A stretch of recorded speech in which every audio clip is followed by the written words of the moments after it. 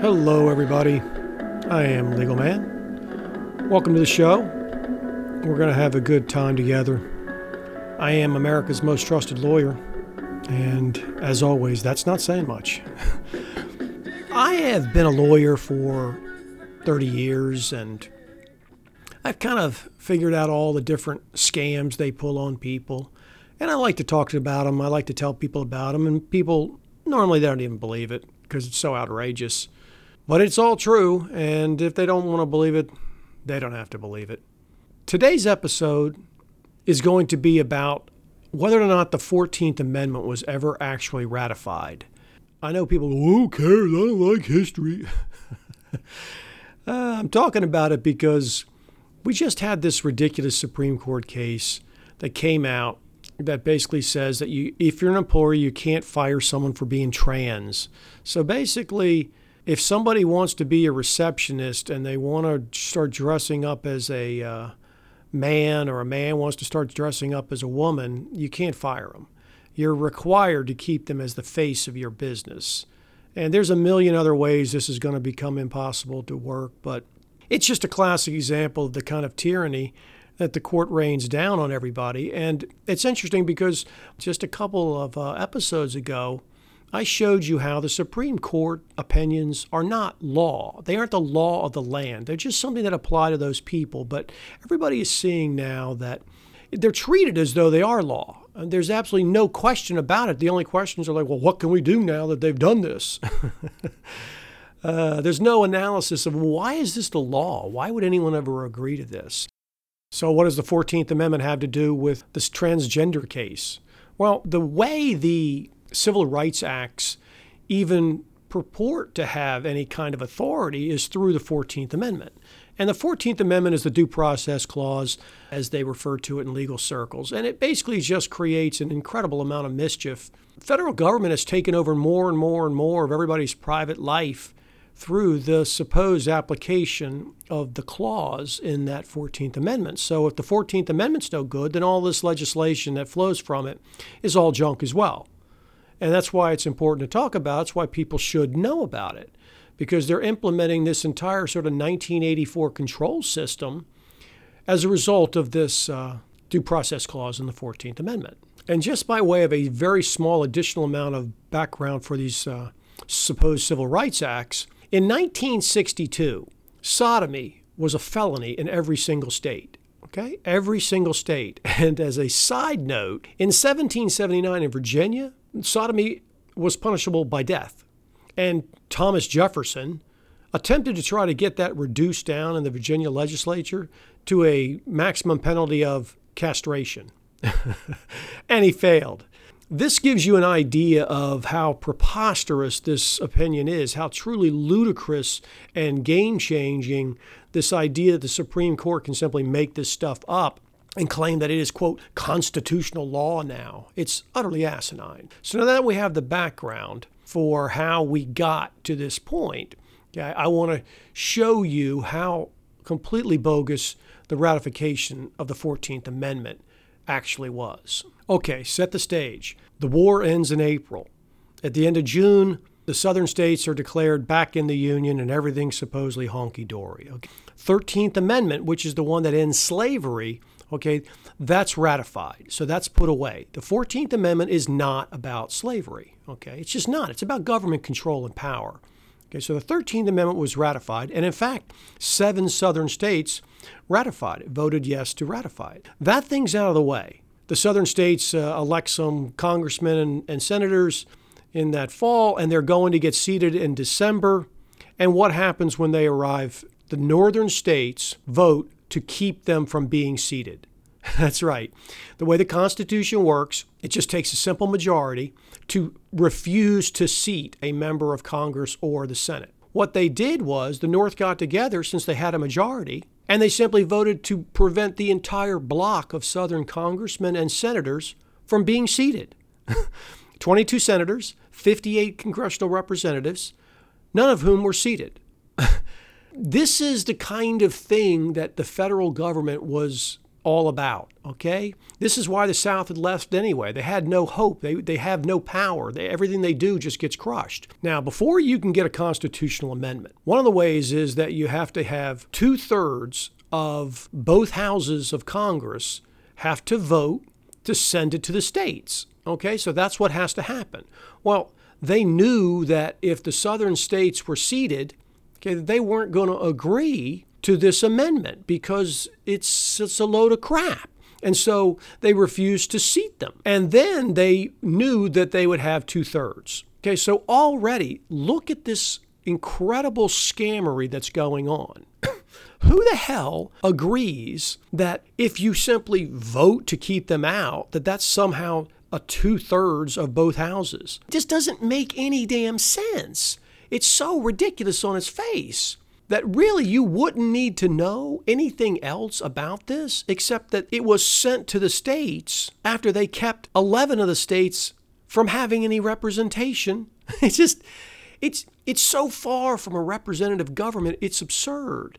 And yet, have you ever heard this? No, of course not. No one's ever told you this. You never read this anywhere. It's completely hidden. But that's how it started. Then they take a head count in the Senate and they realize, crap, we don't even have the 2/3. We're missing one vote. We can't get the 2/3 out even after blocking them all. And the big thing here is that the Constitution, the Holy Constitution, requires more votes to kick somebody out than it does to not seat them. It takes 2/3 to kick them out. Well, they didn't have 2/3 of the people who were willing to kick this guy out from New Jersey who was going to be another no vote. So what'd they do?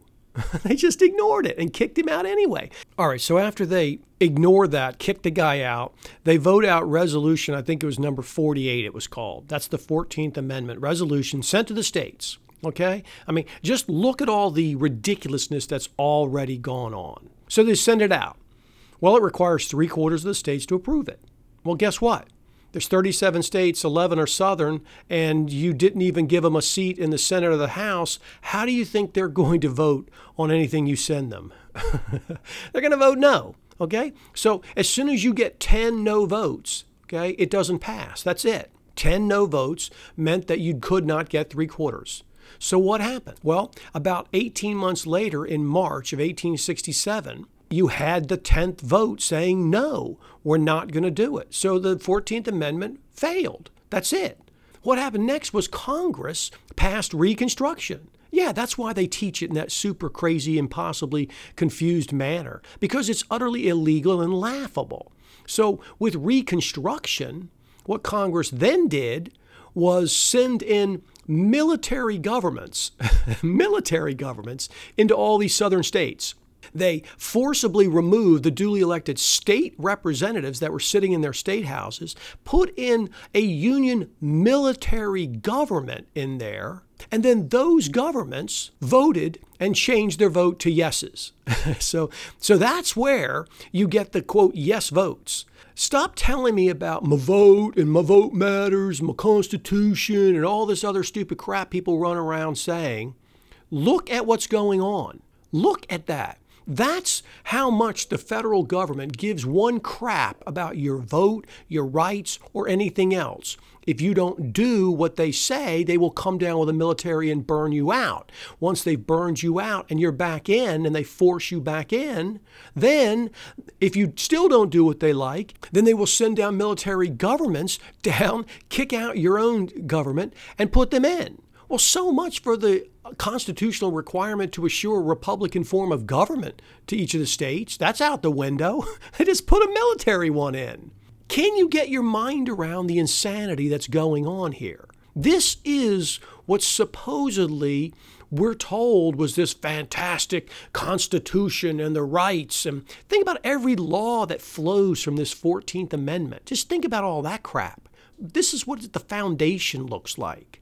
It gets even worse if you can imagine, and that is that during the time that this insanity was going on, other states were getting worried. They're looking at it thinking, man, at any time that could be us. And so 4 states withdrew their previous yes and said, nah, we're not on board anymore. Maryland, New Jersey, Ohio, and California. They all said, nah, we're out. This is bogus. This is ridiculous. This is way out of control.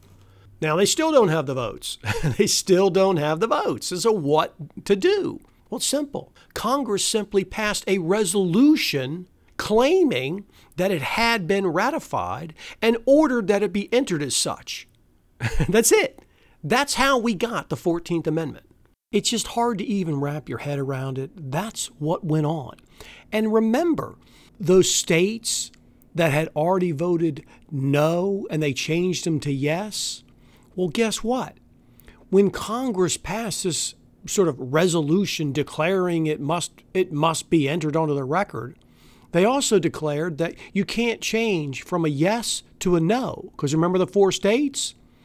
So they put in this sort of heads I win, tails you lose deal where you can vote yes, you're locked in. If you vote no, then you can change your mind. It really is just mind-bending when you look at the facts and the reality and you ignore the complete lies that you're told day and night. My God, just think about all the stuff you're told and all the people who sign up for the military and fight and die and talk about the freedom and the justice and the vote and all this other crap.